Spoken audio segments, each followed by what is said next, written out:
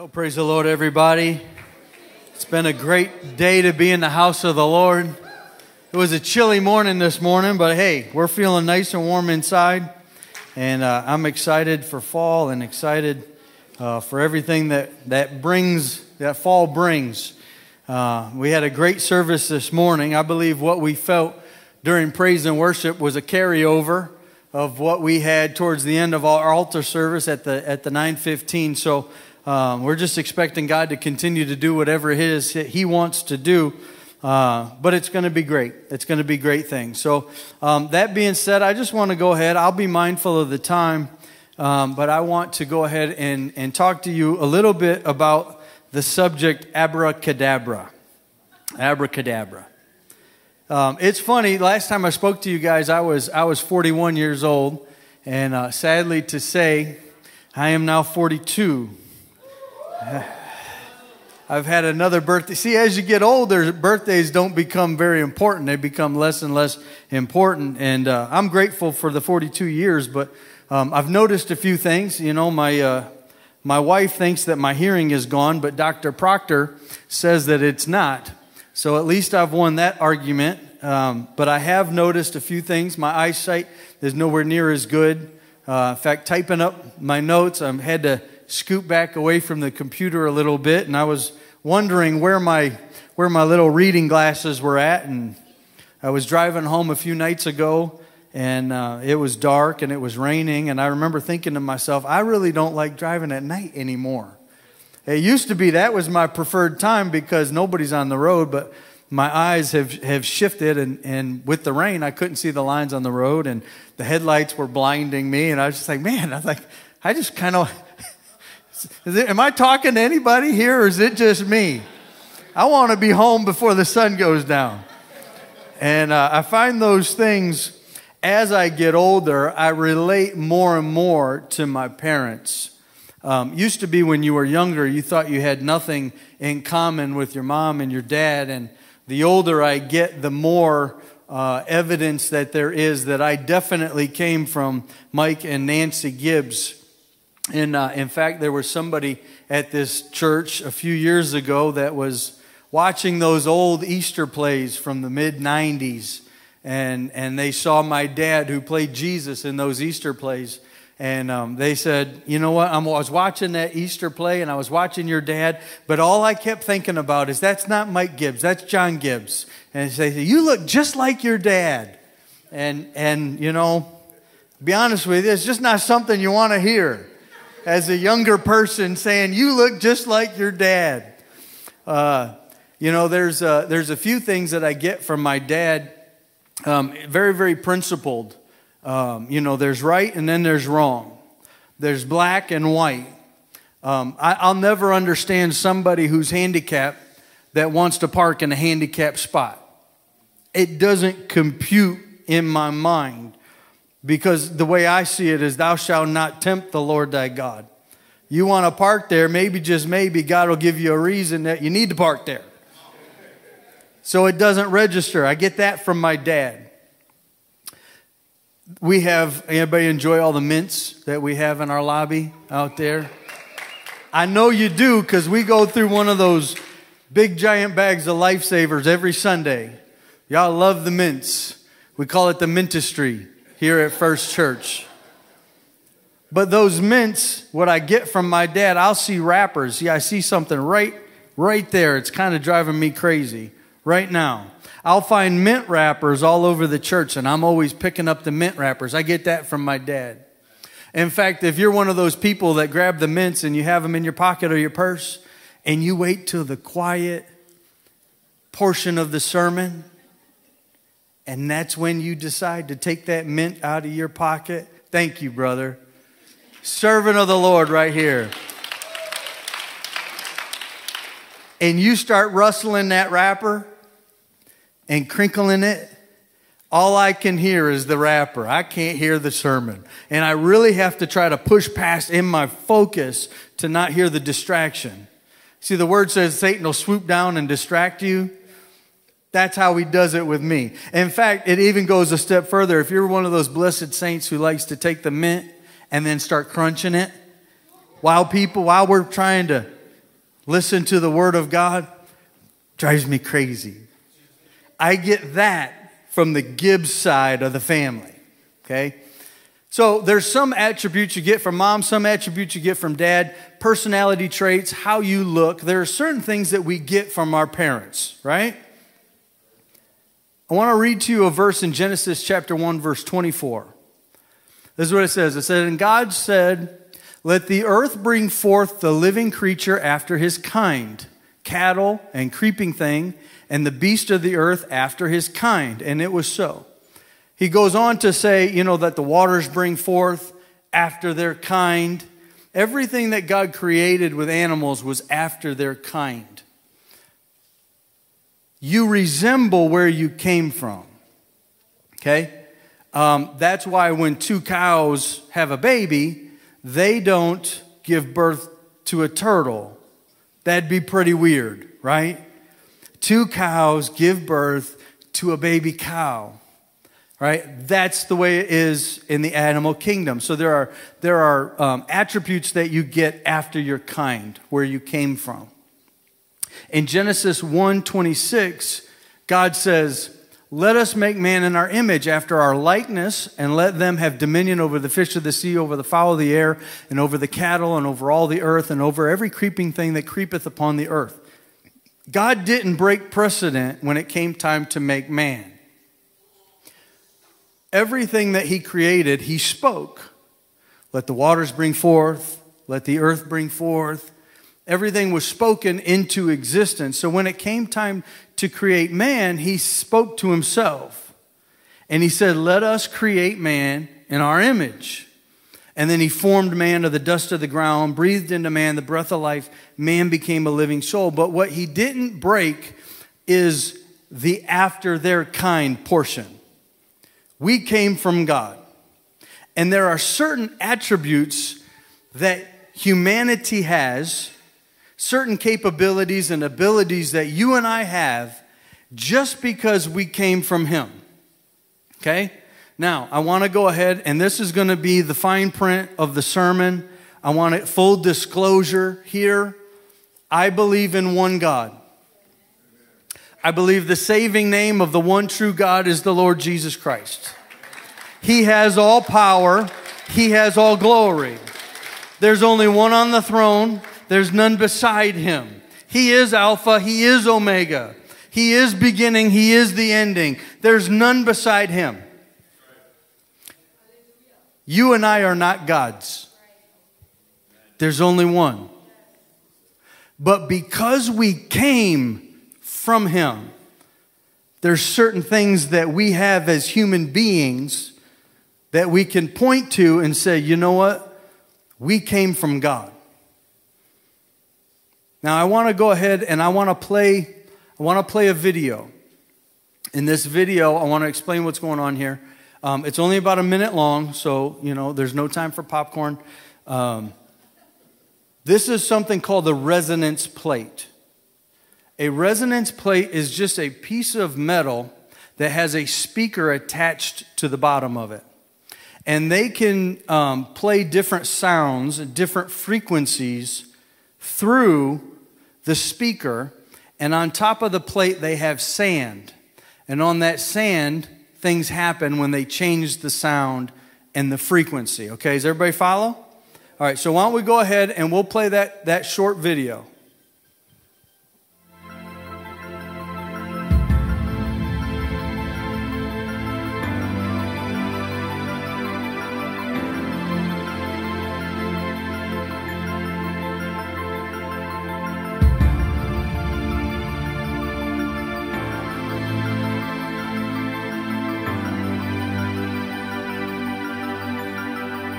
So all they're doing right here is they're just changing the frequency, the hertz level. And every time they change the hertz level, they get a different geometric shape and a different pattern emerges on the plate. And pay attention to these shapes. The perfect circles here.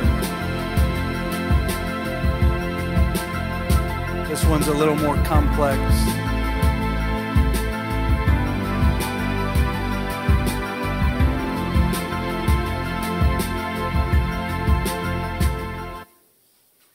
Okay, so what we're seeing there is we're actually seeing sound visible because sound causes vibrations.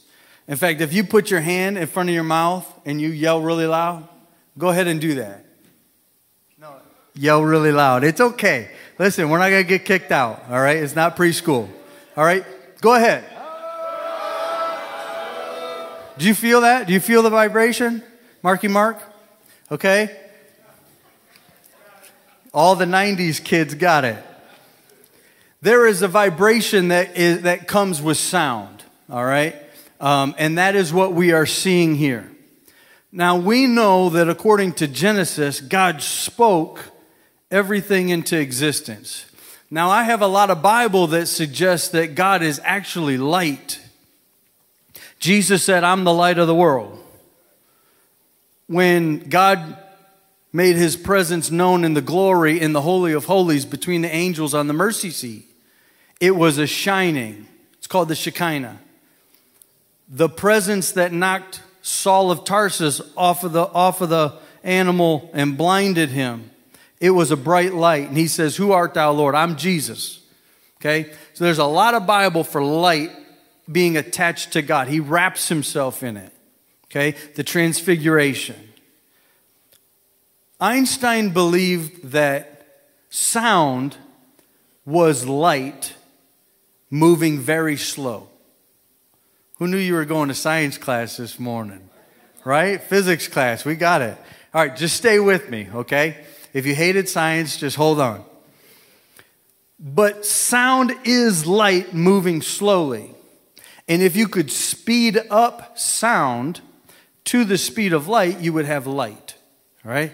It makes perfect sense to me when I think that light spoke in the beginning and created matter.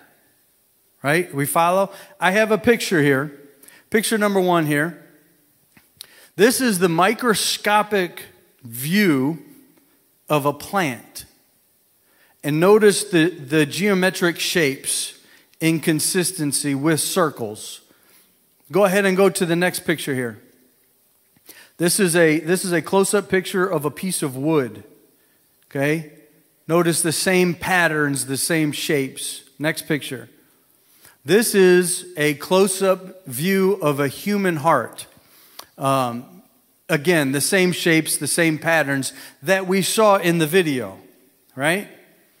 It is my belief, and I can't prove this, but it is my belief that when we look at creation at the microscopic level, what we are actually looking at right there is the vibration from the sound of God's voice. That you can literally look at this and say, you know what? That is the voice that God said when he said, let the earth bring forth abundantly. And the vibrations look like this on a microscopic level. Because God spoke and created. Okay, is everybody with me? All right. Now, we have a word for word in the English language, and it is called word. Now we're in English class.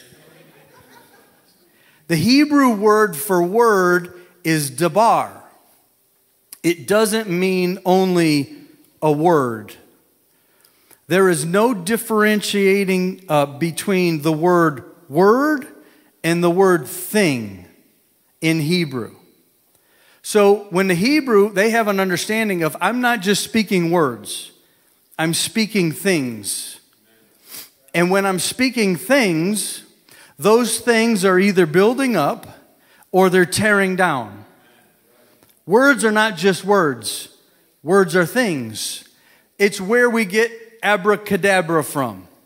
Everybody ever heard of abracadabra? You've been to a magic show and they've got the top hat. They say, see, nothing's in there, right? And the magic word, right? Abracadabra. And then all of a sudden there's a dove or a rabbit gets pulled out of the top hat. That comes from the Hebrew understanding. It's an Aramaic phrase. Abracadabra. It literally translates to, I create as I speak. There is power in what you say. You have the ability and the power to create things as you speak them, because you're made after His kind, because you came from Him. Okay? There's been a lot of testing that's gone on with the power of words and how it affects things. I came across a few scientific studies that I found interesting. There was one that was done with cooked rice. And, we know, especially we're in the second month of school being open. These kids, we need to pray for each and every one of our young people, our kids that are in school, people that are in college, young adults, for all of us. But there is a lot of verbal abuse that takes place within our school districts. And they wanted to study the impact of what that actually does. So they cooked a batch of rice. They put some of the rice in a glass jar that said, "I love you" on it. They put the other rice in a jar that said, "I hate you." Now, when the study happens, when the kids woke up of the house, they would come down, and the "I love you" jar, they would say positive things to it. Things like, "I love you, you're beautiful, I'm so glad that you're here, you're going to do an amazing job." Very encouraging, uplifting words were spoken to a jar of rice. Okay? Now they have another jar. After they were done speaking to jar number 1, they would go to jar number 2. They would say negative words. "I hate you. I don't think this is going to work out. You're ugly. You're not doing a good job." Very negative things that they said to jar number 2. And look at the difference. The only difference between jar number 1 and jar number 2 were the words that were spoken to the rice. Isn't that incredible? That's powerful to me, to think that the words that leave my mouth have the power in them to either preserve and build up or to tear down and destroy. In fact, it was Solomon that said in Proverbs, "Life and death are in the power of the tongue." Your words have meaning. Your words have power. Okay? There was another study that was done by IKEA, and I don't even like saying the name IKEA. Y'all ever been to one of those stores? Man, you got to get the GPS out on your phone and try to navigate your way through that store. Anyway, IKEA did a study, and they did it actually in a school. And they bought 2 identical plants. They put each plant in identical soil, identical pots. They encased those plants with glass, and they had recorded students saying positive, encouraging words, and they recorded students saying negative, harmful words.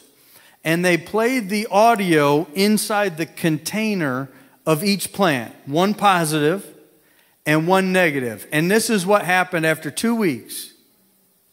Look at the difference in just speaking words to life. It ought to tell us something very powerful. We've got to be very careful what leaves our mouth. We've got to be very careful if we're building up or tearing down. There was a scientist out of Japan. It was over 20 years ago now, Dr. Masaru Emoto, and he did a very in-depth study on the power of words. You can read the PDF file. I tried. It was way up there. But I did. Thankfully, he had pictures. It was like the Cliff Notes. So I could understand what this study actually did. So what he did is he filled up jars of water. And on the water jars, he would write things like wisdom or truth or thank you, I love you. And then on some other jars, he wrote things like, "You fool, you make me sick, evil." And over the course of it, he wasn't speaking anything. he just had words written on jars. And over the course of a few weeks, he would take the water and he would take a drop out and he would put a drop on one of those slides that you slide under a microscope. After he froze it, he would look at the drops of water and compare the different jars. And this is what he found with the frozen droplets of water. That everything that was positive, just written on a jar, not vocally spoken to, just written.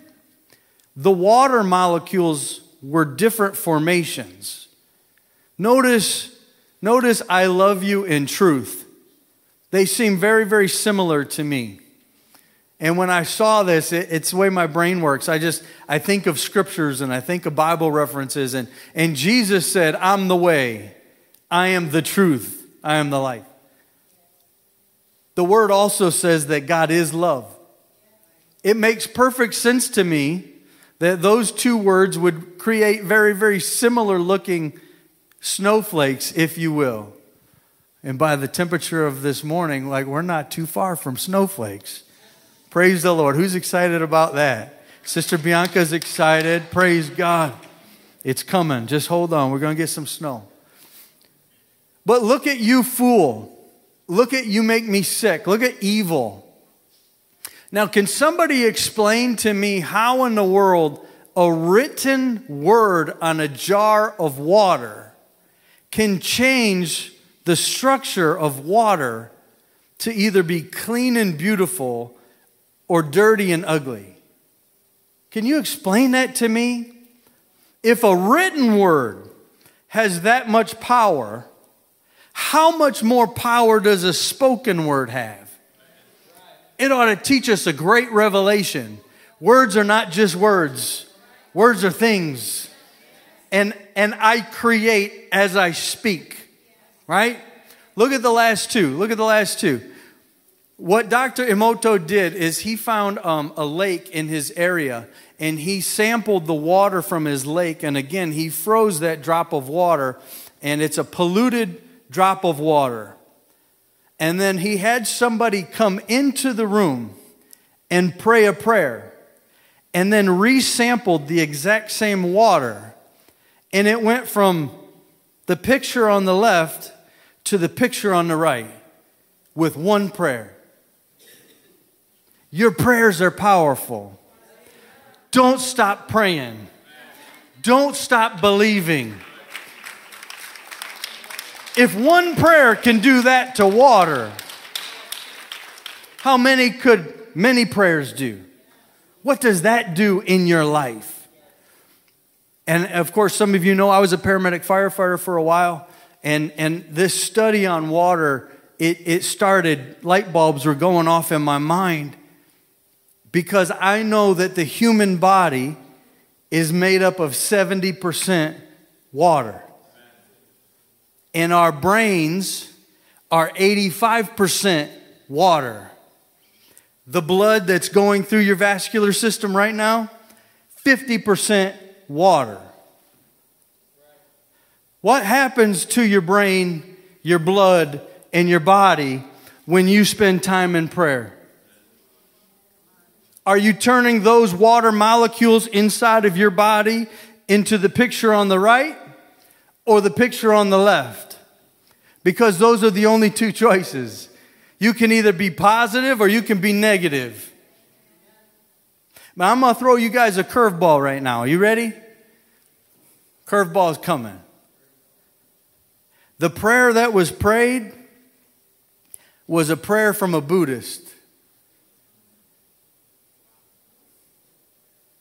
All right, think about that. Remember I told you that humanity has certain characteristics because of where we came from? Because of our origin after his kind? Somehow the prayers of positivity from a Buddhist to a God that can't help had enough power to change water from one to the other. And if prayers from an unknown God, prayers to a false God, Prayers to a God that has no power and no authority can do that. How much more from a child of God who's been buried in the name of Jesus Christ, who's been filled with the power of the Holy Ghost, who lives a life of separation and consecration? How much more powerful are your prayers? Your prayers are powerful. And we just mentioned that we're children of God. The Bible says, as many that are led by the Spirit, they shall be called the sons of God. Right? If you're not led of the Spirit, you're not a son of God.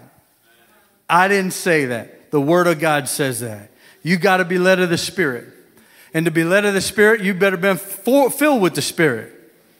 And so what we have here is there is a path to becoming a child of God. I don't ever think that we should, in Pentecost, we should never discount somebody saying that they have accepted Jesus as their personal Savior. Because the Bible says that they that come to God must first believe that He is, and that He's a rewarder of them that diligently seek Him. It's a starting point. You have to come to the understanding that, you know what, I'm a sinner. I need a Savior. For all have sinned and come short of the glory of God. We're all in the same boat. We all need Him. And when we accept what He did for me, now you're on the right path. But you can't stop there. You have to keep going. That will bring you to a place of repentance, because you become aware that you need a Savior, and that you know what, you haven't lived the best life that you should have lived. And you come to the point of repentance. Now, repentance is a big deal in Scripture. The Bible says all of heaven rejoices over one sinner that comes to repentance. Sometimes in Pentecost, we like to go right past Pentecost, or right past repentance, and get people baptized and get people filled with the Holy Ghost. And that's the metric. Well, how many, was church good today? How many people got baptized? How many people got the Holy Ghost? Why do we dismiss repentance? Repentance is essential. It's the beginning of the gospel. Death, burial, resurrection. It's huge. But repentance will bring you to the new birth. You see, repentance is not the new birth. It's not part of it. It gets you there. Because Jesus taught in John 3, you've got to be born of the water and born of the Spirit. That's the new birth. Repentance gets you there. And then, when you're buried in the name of Jesus Christ, now you've got the blood applied to your life. That's where the blood and the water agree. And what followed you into the baptismal tank does not follow you out. And then after that, you receive the gift of the Holy Spirit, which is an incredible, supernatural, powerful event. And it's for everybody. Because the Bible says that this promise, what promise? The promise of His Spirit is unto you, it's unto your children, and all those who are far off, as many as the Lord our God should call. It doesn't sound like God is going to prefer you over me. In fact, the Word says He's no respecter of persons. How could He give me His Spirit inside of me and not do it to you? He would respect me more than He respects you. And He's no respecter of persons. But notice what the gospel has in each step. You repent. Repentance is something going on the inside that you vocalize. You have to use your words in repentance. Lord, I need your forgiveness. I need you to help me, change me, forgive me, set me on a right path. I'm not perfect, but I'm going to walk towards you. That's repentance. True repentance demands change. But you've got to use your words. Jesus decided that repentance would be partnered with the using or the vocalization of your mouth. When you're baptized in the name of Jesus Christ, we're very, very careful how we do this. because we don't want to add to it. We don't want to take away from it. If they baptized completely underwater in Scripture, that's what we're going to do. If the name of Jesus Christ was spoken in the Bible, that's what we're going to do. Sprinkling's nowhere in there. Everything the disciples did was in the name of Jesus Christ. So when you are baptized in the name of Jesus Christ, you are accessing the blood of Calvary from over 2,000 years ago. And if you don't have the name of Jesus Christ, you don't have the blood of Calvary. If you don't have the blood of Calvary, you don't have remission. If you don't have remission, you might as well just go swimming. Nothing happens. But if you do have the name, then you do have the blood. If you have the blood, you have remission. If you have remission, all things are passed away. Behold, all things are become new. But notice the intentionality of God when He said the name of Jesus Christ has to be spoken in water baptism. So we're speaking in repentance. They're speaking in water baptism.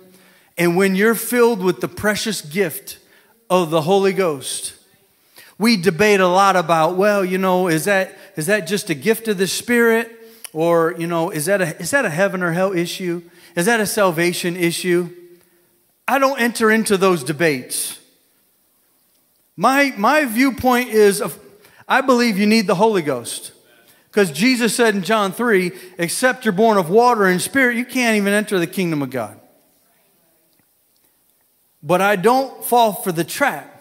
My approach is, you mean to tell me that the Spirit of God that spoke everything into existence, the great I am, the God of Abraham, Isaac, and Jacob, the root of David, wants to live inside of me and help me and assist me through the ups and downs of everyday life? Set heaven aside, set hell aside. I need the Spirit of God just to get through life. It's essential to my life. And I don't understand why anybody wouldn't want a gift that God has for you. But when you're filled with the gift of the Holy Spirit, there's evidence, right? We know that we read in the book of Acts, the evidence is speaking in other tongues, speaking in a heavenly language. It's a beautiful thing that God gave us. But in every single one of the gospel, there is speaking. Because we serve a speaking God. And as He speaks, He creates. And we're after His kind. We're His children. So how much more power and authority do your words have? Because the Bible says that you're the called out ones. Right? You're a brand new creation in Him. So there's humanity, and then there's the called out ones. Humanity has a certain level of ability. They can speak to a plant and cause the plant to wither over time. They can speak to rice and cause it to get a little bit moldy. But you're not everybody else. You're the people of God. You're the ones who have His name applied to your life. As many who are baptized into Christ have put on Christ. You've got His name. You've got His blood. You've got His Spirit. You're submitted to His word. When you speak, things change. They have to. It's like Joseph in the Old Testament. Pharaoh said, here's my ring, here's my coat, here's my scepter. Carry on business. And I believe that's what God did. He said, you know what? I'm leaving. But keep the store open. Everything I've told you to do, do it. Keep business going. Here's my ring. Here's my robe. Here's my scepter. I'll be back. Carry on business. That's why we have verses like this. Peter walking past a man begging. And he says, silver and gold have I none. Jesus, please help this man. That ain't what it says. We're on the other side of Calvary now. And when you're sensitive to the Spirit of God and the will of God in the moment, and you sense God wanting to do something for somebody, that increases your faith, and you know God wants to do something. What do you want to do, Lord? See, we can't just do whatever we want to do. It has to be according to His will, which is what Jesus says. I only do the will of my Father, right? But when God prompts you in the Holy Ghost to do something, step into the supernatural, speak the word only. Because Peter said, silver and gold have I none. Such as I have, I say to you, rise, take up your bed and walk. We fall into the comfort zone of asking God to do everything. And God says, I've given you my name. I've given you my spirit. I've given you my blood. Why are you always coming to me asking? Now, like I said, I can't heal nobody, but I house the power that can. And when He says pray, I'm doing it. When He says, hey, I want to heal somebody, I'm speaking it. And I don't do the work, but it's the God who lives inside of me that does the work. And so we're the children of God. Not boastful, not arrogant, but with understanding and responsibility. That we have a responsibility to our community. We have a responsibility to our family. And it's something amazing. My daughter Ryan actually showed me this. In fact, when she told me about this, I said, there's no way that's true. That was my reaction. I said, there's no way. And then I started to study, to hash this out, and to see if what she had told me was accurate. And Psalm 21, 22, and 3, sometimes scholars refer to them as crucifixion prophecies. There's a lot in there that can be referencing the crucifixion in Calvary. In fact, Psalm 22 says this. It says, Psalm 22, verse 1. It says, my God, why hast thou forsaken me? Does that sound familiar to anybody? Because when Jesus was on the cross, he is quoting Psalm 22. Essentially, on Calvary, surrounded by Jewish scholars and believers, he is putting a spotlight on Psalm 22 by quoting the very first verse. And they all knew that verse. And if you drop down to verse 6, this is what it says. It says, I am but a worm and no man, and the reproach of men, and despised of the people.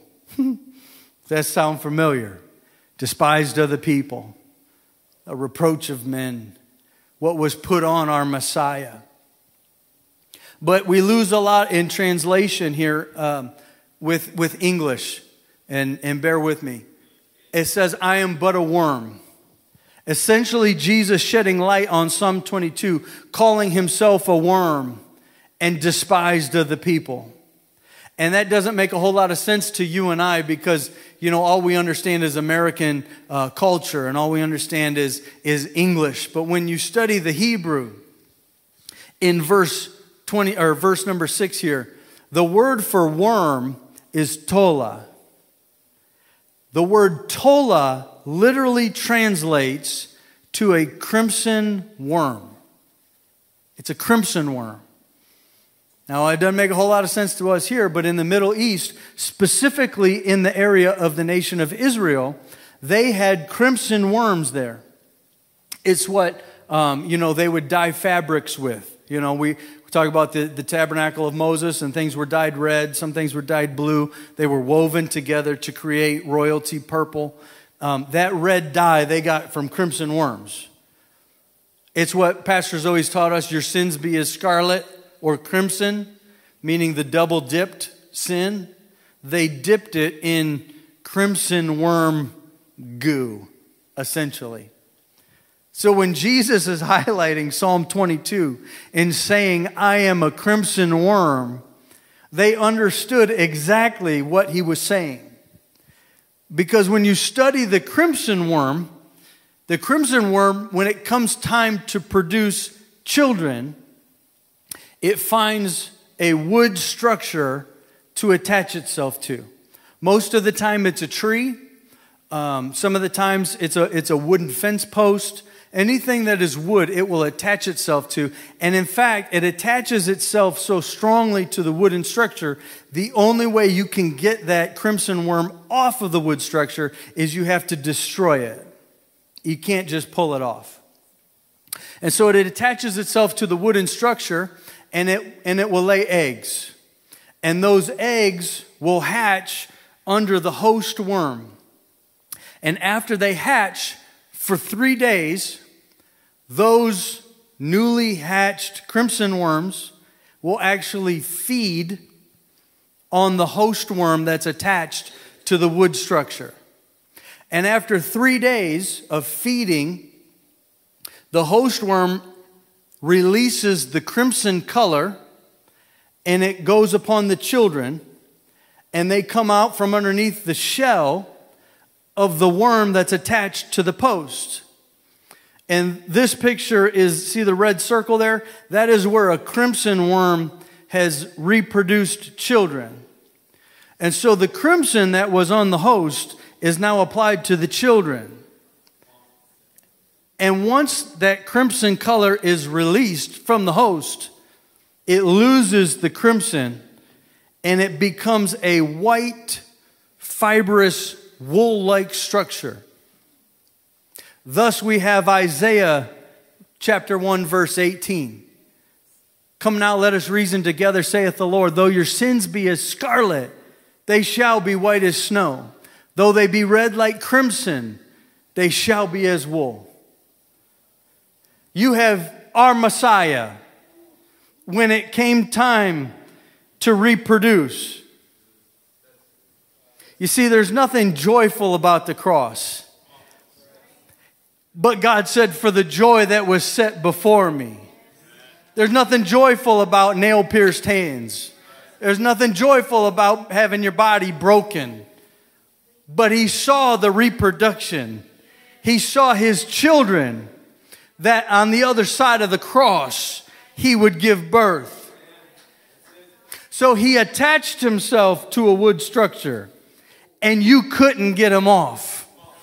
There was no force in existence that could take him off of that cross. And it was Jesus, if you remember, Jesus told his disciples, he says, take this bread and eat. It's my body which is broken for you. Take this wine and drink. It's my blood that is poured out for you. It's where we get communion from. And after the cross, that blood was poured out, and it was poured out upon his children. And that blood covering is where we get forgiveness of sins and redemption in his name. And that's why we call ourselves blood bought. And after that blood was poured out, you're white as snow. And you've got to reproduce yourself. That's why in the beginning Jesus said, be fruitful and multiply. He didn't just save you to save you. He saved you so he could use you to save somebody else. Otherwise, you're unprofitable. The word talks about an unprofitable servant being cast into outer darkness, weeping and gnashing of teeth. What are you doing for the kingdom? How are you empowering the kingdom? How are you using your words? Are you building up or are you tearing down? And I'm preaching to me just like I'm preaching to you. I got to get better. I wonder if we couldn't just set some time aside to be disciplined in our words. You remember the picture of the water? The negativity versus the prayer. You remember that? What's that doing to the water in your body? Maybe that's why you got a headache. Because you're being too negative. If the water in your body looks like that, you probably don't feel too good. There's some very, very important health benefits that come along just being positive. And what's that do to our leadership? I've been around Pastor Mike, guys. I've been around him when his phone is blowing up. And it's negative after negative after negative. I didn't like this. I didn't like that. Why are we doing this? Why are we doing that? Cut that man a break. Let's be positive. Don't ever say to yourself, I'm stressed out, or I've got anxiety, or my marriage is in trouble, or my kids are lost. What you're doing is you're confirming that. Say, hey, my kids aren't serving the Lord right now, but God's going to change that. Hey, you know what? I'm feeling a little stressed out, but Lord is going to help me through it. Hey, I'm fighting some depression right now, but I'm going to win because the Bible says I'm more than a conqueror and that I can do all things through Christ. We got to train our brain to think the way He thinks. You see, in the beginning there was darkness. And we would have showed up and said, you know what? There's a lot of darkness here. We speak to what we see. God speaks to what He wants to see. And if we're made in His likeness and in His image, we've got to quit being the people that just speak to what we see and what we don't like. And this government's horrible, and I don't like this president, and we really need a change. And come on, you're a child of God. Guard your mouth. Be positive. Be encouraging. And the things you should be negative about are the tearing down of strongholds. Because humanity has a certain amount of ability with their words. But when you're filled with the Holy Ghost, now you're a different creation. You've got another level of authority. You can speak to spiritual things and tear them down or build them up. Pastors taught us for years, if the music team and the band would come, pastors taught us for years that 1 puts 1,000 to flight, 2 can put 10,000 to flight, and he's gone through the math, and my brain can't even comprehend that big, but his can, and I thank God for it. But I do know that with every person that you add to your unification, it goes up by 10. And it's talking about chasing fallen angels, talking about demons. And you have the power, just you, to chase 1,000 of them. That's how powerful you are. And if you can find somebody else, now you can chase 10,000. I remember hearing him tell a story, Pastor, about a president who was speaking to a room. And there were a couple of empty seats on one of the front rows.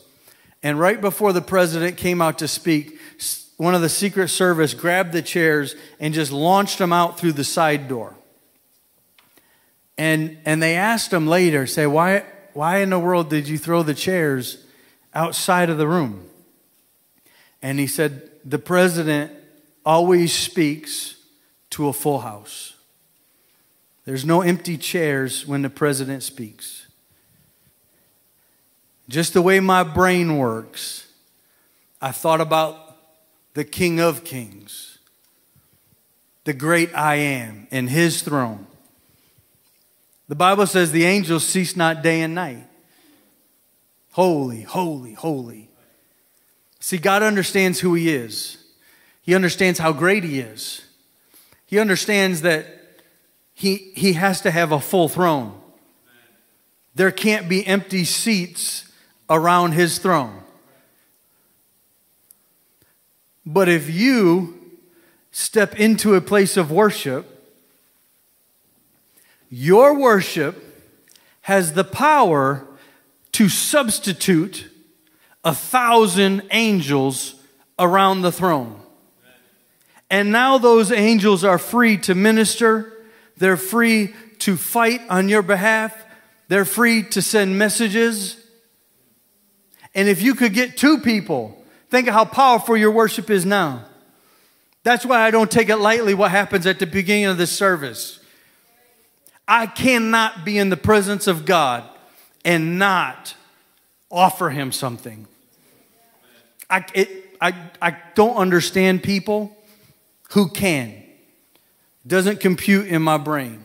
You must not have been forgiven of as much stuff as I've been forgiven of. You must have been better than I ever was, because I was a mess. And look what he's done in my life. I cannot withhold from him.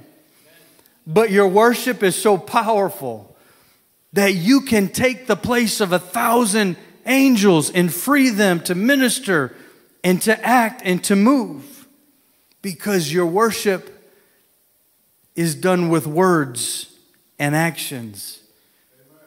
Your words are so powerful. I found this verse, if we could all stand. It's in Matthew 12, verse 36 and 37. This is what it says.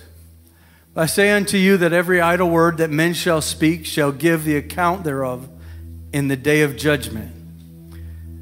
For by thy words thou shalt be justified, and by thy words thou shalt be condemned. I've always been taught that at the end of all of this, in standing before the Lord in judgment, we'll have to give an account of the deeds done in our bodies. And I don't dispute that. But according to Matthew 12, this is Jesus talking. You're either going to be justified by your words, or you're going to be condemned by your words. Words are a huge deal. If we come to the front, I want you to remember the saying Abracadabra. I create as I speak. And we have the ability and the power to be so unified in this church. We can create with God whatever he wants to create, because we came from him. We're in his likeness and in his image. And he's given the church his authority, his power, his might. And so I don't know how you're feeling right now as far as, a direction right now. I would just challenge you as I was speaking, whatever part resonated with you. Maybe you're like me and you felt a little convicted of some of the negative things that you've been saying. Maybe we need to have a time of repentance and ask God to help us with our words. Maybe you're inspired to enter into a place of worship that you've never offered God before. That's okay. Maybe you need a time of intercession. That's fine too. Whatever God is leading you to do in this moment is what you should do. If you've never repented of your sins, do that today. If you've never been baptized in the name of Jesus Christ, we can get that done today, right now. Don't wait another day. Tomorrow's not promised. If you've never been filled with the gift of the Holy Spirit and you want to have that experience, God wants to do that today. I can say that with confidence because it's not his will that any should perish. So I already know he wants you to have it. And that can happen today. So they're going to go ahead and sing a song behind me. Fight the urge to have it be Praise and Worship 2.0 and just sing along. Fight that urge. This isn't the time to just sing and go through the motions. Get somewhere in God right now. If you need the Holy Ghost, come on up to the front. We'll pray for you, and God's going to fill you with the Holy Ghost. Whatever God's leading you to do right now in this moment, submit to it and make sure that you're obeying the voice of God.